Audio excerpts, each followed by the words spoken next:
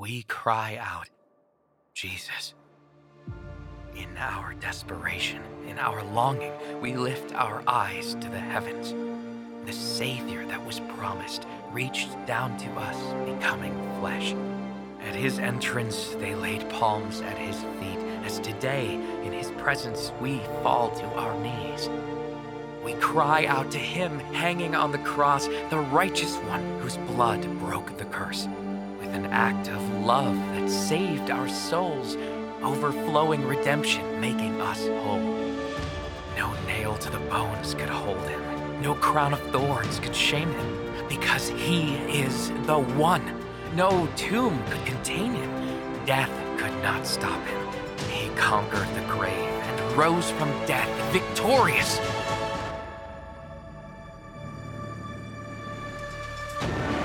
We cry out, Jesus, Jesus, Jesus, you are the resurrection and the life. In you all things come alive. We will forever declare the mighty power of your name. We cry out with everything we have. We need you, Savior, and nothing else, because in you we are saved by grace. Your glory will shine upon the world, and every tongue will cry out, Jesus is the Lord.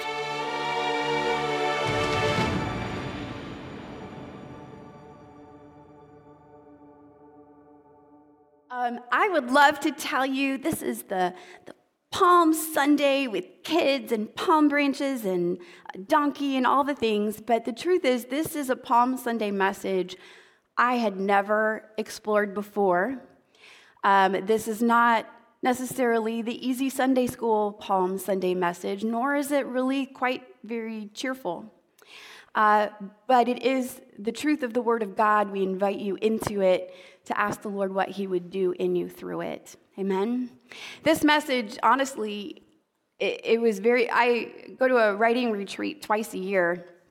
And so we sit with Pastor Nathan, Pastor Mike Melito from Eagle Creek, Pastor Kathy and myself, and Pastor Derek joined us. And we were talking about this Palm Sunday message. We had to have this conversation 3 times because this is such I don't want to use the word wonky. That's what came to my mind. It's not wonky, but it's definitely not 28 through 44 like Alana just read to you. So it's a sobering message, but it's true. And it makes Easter Sunday all that much more glorious. Amen? All right, so if you want to bookmark in your Bible, we'll be in Luke chapter 19, and we will also be in Matthew chapter 11. So if you want to get both of those ready to go, that's where we're going to begin. And if you're in Luke chapter 19, you would think we would start in verse 28, where sweet Alana started us off, but we're not. We're going to jump down to verse 41.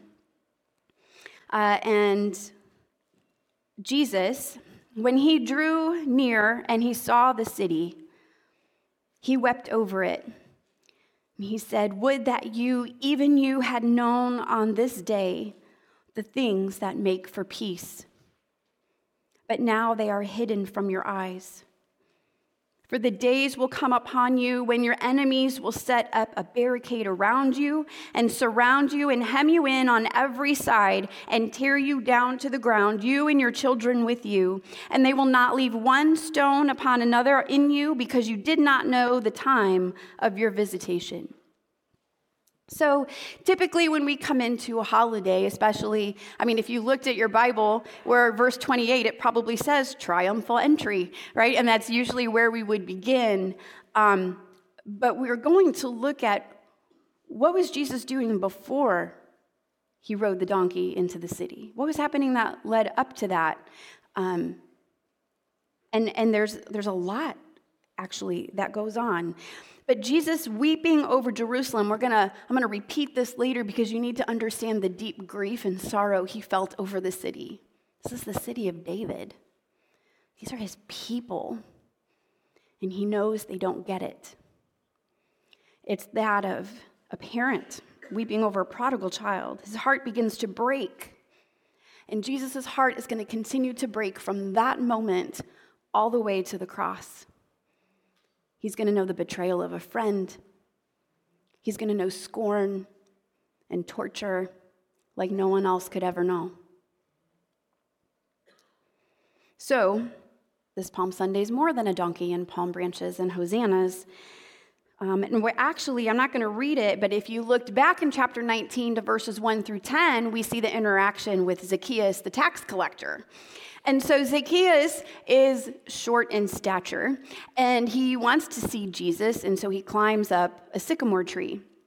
And Jesus approaches Zacchaeus, and he says, Zacchaeus, come on down for there, for I'm going to your house today. It's a old school. Never mind. Anywho, children's pastor, it's all coming back like a flood. But so he approaches Zacchaeus in the sycamore tree, and he's like, Zacchaeus, you need to come down from there. Now, sycamore is bitter. Zacchaeus was in a bitter tree. And what does the Savior say? Come down from there. Come down from the bitter. That's not meant for you, because Jesus himself is going to die on the bitter tree. That's not the place for Zacchaeus. And so he says, Zacchaeus, I'm coming to your house. And he goes into Zacchaeus' house. Now, Zacchaeus is a tax collector. And if any of you have been watching the Chosen series, which I continue to promote because it's so amazing, you know how much the Jews hated the tax collectors because they were brothers. They were fellow Jews who were collecting their money on behalf of Rome. So they were hated by other Jews. They were seen as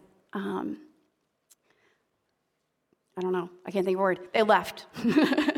So they hated Zacchaeus because of what he did. And yet Jesus goes to his house, goes in his house. And the interesting thing is he says, today salvation has come to this house, since he is also a son of Abraham. For the Son of Man has come to seek and save the lost. So he is saving even the evil tax collectors and given Zacchaeus permission to fellowship with him, to sit at the table with him, and to have his salvation. So all of this is happening, and you've got people traveling with Jesus, right? The disciples are with him. You have people who've been listening in. Some of the Pharisees are with him. And it's interesting. He's at Zacchaeus' house. So imagine being at the house, and he says, I've come to seek and save the lost. And I don't know, maybe he steps out the front door, whatever that looked like. But all the people are there. And then, oddly enough, he goes into a parable. And he goes into this parable. The next thing that's going to happen after this parable is he's going to be seated on the donkey and ride into the city. So why? So let's listen to this parable. We pick up in verse 11 in chapter 19 of Luke. As they heard these things, he proceeded to tell a parable because he was near to Jerusalem and because they supposed the kingdom of God was to appear immediately. When you hear Hosanna, Hosanna, that means save us now. Deliver us today. That's what they thought was going to happen. That's what they were expecting from Jesus. He has come today. Today's the day, y'all. Woohoo! But Jesus, they don't understand. They don't understand what he's doing. And so we don't particularly look at this particular part of Scripture because, quite frankly, it's going to paint kind of a harsh picture. But this is what he says before he goes into the city. He knows they have the wrong idea of what he's there to do. And he knows that when he dies, it's really going to mess up their thinking of what they thought the plan was.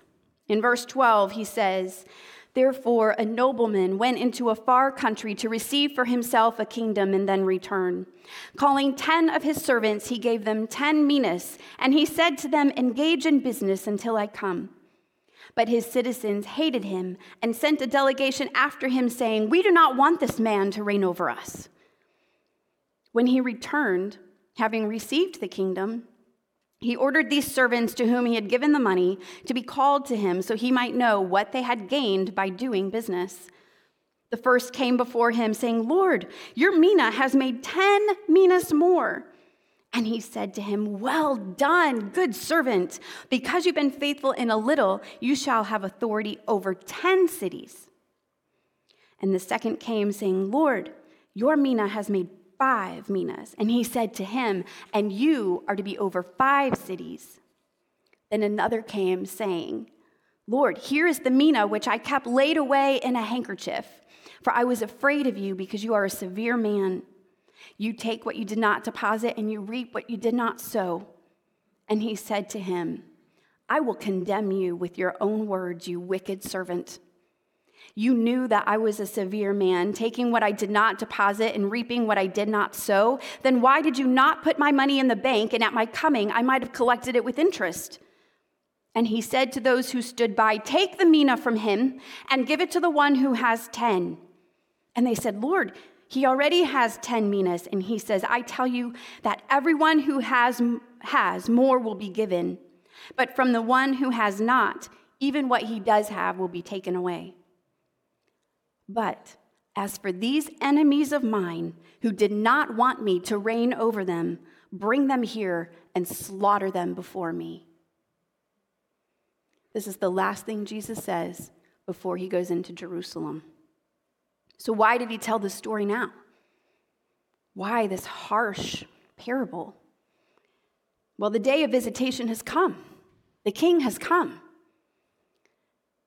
And in this parable, you have servants, you have citizens of the city, and he calls for the slaying of those who will not accept him as king. And as Jesus gets ready to enter through the gates of Jerusalem, there's an expectation of how you receive a king. See, throughout the Bible, you can see what happens when a king approaches a city. So how does a city properly receive a king? Well, in the ancient picture, when a king approached a city, they were all to present themselves at the gate and open up the gates to receive the king and welcome him in.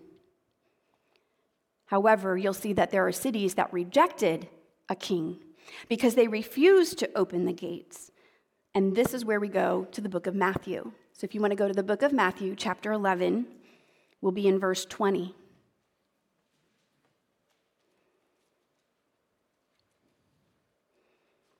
Then he, Jesus, began to denounce the cities where most of his mighty works had been done because they did not repent. "Woe to you, Chorazin! Woe to you, Bethsaida! For if the mighty works done in you had been done in Tyre and Sidon, they would have repented long ago in sackcloth and ashes.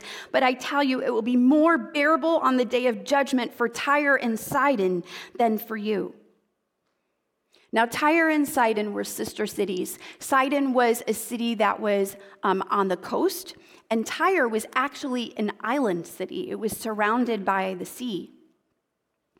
Alexander the Great, some of this is pointed to in Daniel chapter 8, which we won't go into. I mean, we could literally sit here for hours and dig into all of this, but we'll spare you that. But Alexander the Great conquers Sidon. He goes up to the city of Sidon, and he says, "Open up your gates." And they refuse. So he goes in and takes it. He takes the city. So then he approaches Tyre. Now Tyre, again, is this island surrounded by water. So he approaches, he's at the shore, and Tyre sees him. You know, they have towers so they can see what's going on, and they see him and all of his men. And they have decided, we are not accepting this king. We are closing our gates. We are batting down the hatches. Everyone at the tower, we are defending ourselves. And they actually had a huge wall to defend the city, and they were ready to defend it. So Alexander the Great approaches the city of Tyre, and they say to him, "Good luck. We're surrounded by water. You can't possibly do to us what you did to Sidon. We are not opening our gates to you." So Alexander the Great is so determined, and you can check this out if you look up the siege of Tyre. There's a video about it, that he actually begins to build a causeway to get to the city. And so as he fills in the sea,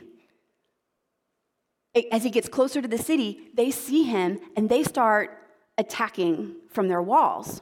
So what does he do? He builds 2 towers, puts up his own men with weapons, and they battle back and forth while he continues to build his way into the city. So ultimately, Alexander the Great does take Tyre. He does destroy the city. So Alexander the Great also, at one point, is approaching Jerusalem. And Jerusalem, the priests have decided, we are not welcoming this king. We are closing our gates. We are defending ourselves. It's going to be bloody.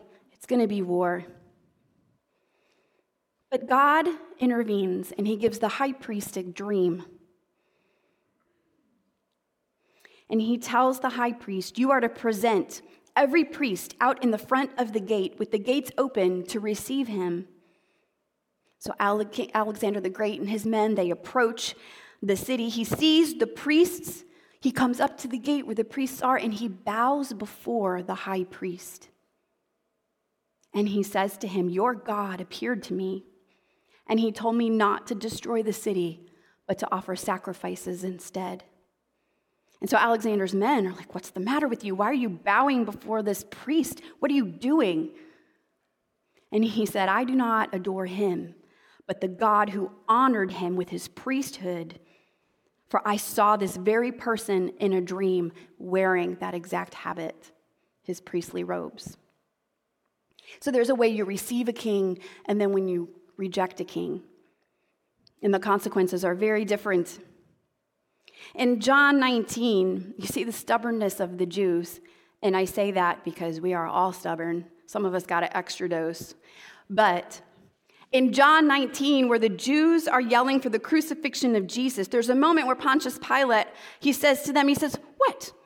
Would you have me crucify your king?" And what do they say? Do you remember what they say? "We have no king but Caesar." They've rejected their king. Not only that, but later, when Caesar does come to be king, what do? They shut the gates. They keep him out. And Titus comes in 70 AD and destroys the city and the temple.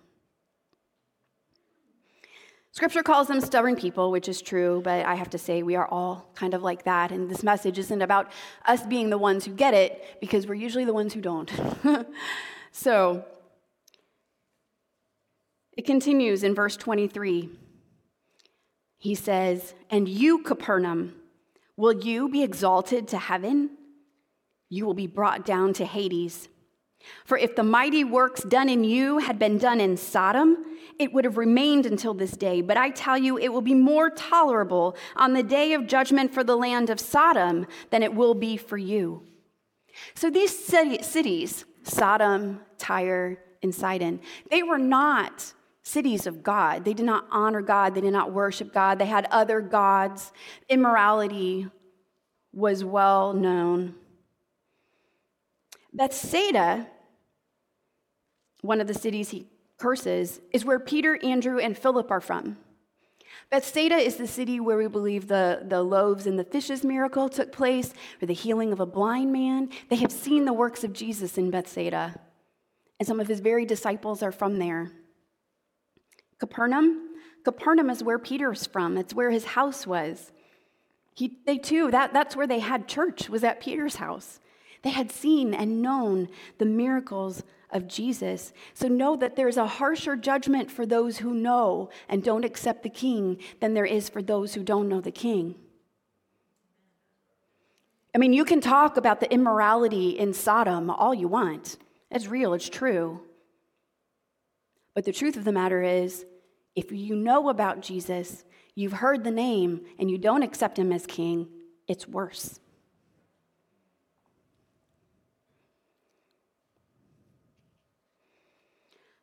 We're going to go back to verse Luke 19 through 27, or 19:27. Because as we go through this, it's not just rejecting a king, they're rejecting a compassionate king. Like, compassion. He literally just told a parable where people are slaughtered because they merely rejected a king. But he is compassionate, and I'll explain why. In verse 27, we repeat that verse. "As for these enemies of mine who did not want me to reign over them, bring them here and slaughter them before me." Sounds harsh, sounds judgmental. But let me tell you, I'm probably going to get ahead of myself. If there's not a line drawn with those who reject the king, how do you protect those in the kingdom? We'll come back to that. Luke 19:35-44, they brought it to Jesus, the donkey, and throwing their cloaks on the colt, they set Jesus on it. And as he rode along, they spread their cloaks on the road. And as he was drawing near, already on the way down the Mount of Olives, the whole multitude of his disciples began to rejoice and praise God with a loud voice for all the mighty works they had seen, saying, "Blessed is the King who comes in the name of the Lord, peace in heaven and glory in the highest." And some of the Pharisees in the crowd said to him, "Teacher, rebuke your disciples." And he said, "I tell you, if these were silent, the very stones would cry out." So I'm going to give you a little interesting bit of trivia that you can look up and Google later and share with all your friends with how smart you are. Pastor Micah, wait a minute, I just said smart. Anyway, I'm just kidding. Pastor Micah it's amazing how he can regurgitate scripture and connect it to culture. Like how his brain works, I don't understand. But it is interesting to know that stones actually emit frequencies. Did you know that? I did not know that. So I thought it was really interesting. Becca picked out that video you saw, the Palm Sunday video, and it showed the stones rumbling. And I was like, wow, that's amazing. That if we stopped praising God, the very stones emit frequency up to heaven. Isn't that cool? I thought that was cool. That has nothing to do with what we're talking about, but I just thought it was cool. But he says that if these were silent, the very stones would cry out. What he's actually talking about is what's going to happen when the city is overturned by Titus. In verse 41, he drew near and saw the city. He wept over it. And he said, "Would that you, even you, had known on this day the things that make for peace, but now they are hidden from you. For the days will come upon you when your enemies will set up a barricade around you and surround you and hem you in on every side, tear you down to the ground, you and your children within you, and they will not leave one stone upon another in you because you did not know the time of your visitation." They didn't understand what was happening. This is the visitation of their king. This is the moment to receive him. This is the moment to accept him. And Jesus weeps over Jerusalem. This is the city of David. These are his people, and he is the one. He's there, and he knows it, and they're rejecting him, and his heart is breaking. This is the heart of a parent with a prodigal child. Please, please, please, don't you see? Don't you see what I'm doing? Come on, come on, come on. The urgency. And the urgency that he has is because there's time. There's a timeline to everything. And the day to receive the king will eventually go away. Eventually, time will be up. To reject a compassionate king still incurs consequences from the king. And when we look at the parable of the 10 minas again, where he is casting out those who reject him, where it sounds harsh, we have to think of heaven and the promise given to those of us who are citizens of the kingdom. What does he promise heaven is going to look like? No more pain, no more crying, no more anger, no more war. Everyone will be healthy and strong. There will be joy, no more sorrow. That's the joy set before us. That's heaven. And so what does he do? He guards heaven. Because imagine if he said, well, look, first of all, if he said any other way is fine. You can have your truth, and you can have your truth, and you can have your truth, and your truth, and your truth. And because I'm compassionate, y'all can just come in. How long until sin and humanity corrupts heaven? How long until there's pain in heaven? If everyone is allowed in heaven without accepting the king. And here's think about the lack of logic in the idea that there are other ways. If there was another way, if Buddha could get you there, if being a good person could get you there, if humanism could get you there and all of your works, why in the world would God send his only son to be tortured and crucified on a cross? It doesn't even make sense. There's no logic to it. If there's another way, Jesus even said, Lord, what did he say in the Garden of Gethsemane? Lord, if there's any other way, take this cup from me. But there is no other way. There was no other way. Today, there is still no other way. This is it. You receive the King and welcome him in and have the joy that abounds in the kingdom of heaven, or you reject the King and the day will come where there is no more opportunity to receive him. The day will come and he will say, take those who don't believe in me and cast them to their consequence. This is a harsh word, y'all, but I'm telling you, time is of the essence. We should feel an urgency for the kingdom of God. There is no more. Compassion is not leaning into someone's wants and their emotions. It's not leaning into the truth that they want so desperately to be right for their own comfort. The kingdom of God demands that we tell the truth. The kingdom of God demands that we acknowledge and understand there is only one way. And if you don't get that, it is not going to go well for you. And out of the love of the compassionate King, you see, the thing is, he paid that price. There is no destruction for you.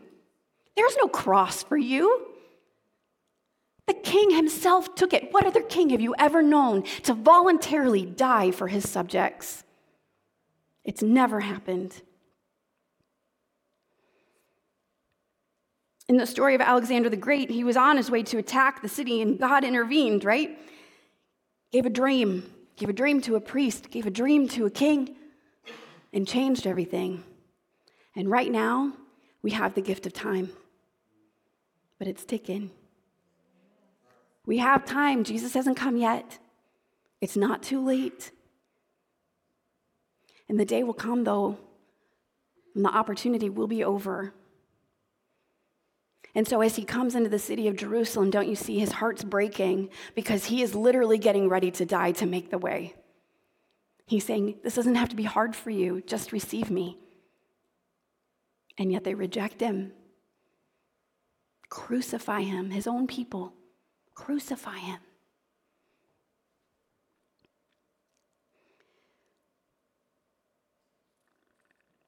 Those who accept the King get the promises of his kingdom. Those who reject him get the consequences. This is not a warm, fuzzy Palm Sunday message, is it? But don't you see the glory of Easter? Don't you see the glory? See, the glory is we get to bring God's kingdom here now. I'm one of his subjects. I'm a citizen of heaven. I happen to live on earth and I've been put on mission. I'm made to go make disciples so that others can come to the King. And so are you. So when we look at the parable and everything we talked about, and Jesus is getting ready to ride through Jerusalem, they're going to acknowledge him as king, but they're not really going to understand what all of that means. You're in one of two places today. Because there is no, I'm kind of into Jesus, but kind of not. There is no fence straddling where Jesus is concerned. He says, you are either for me or you are against me.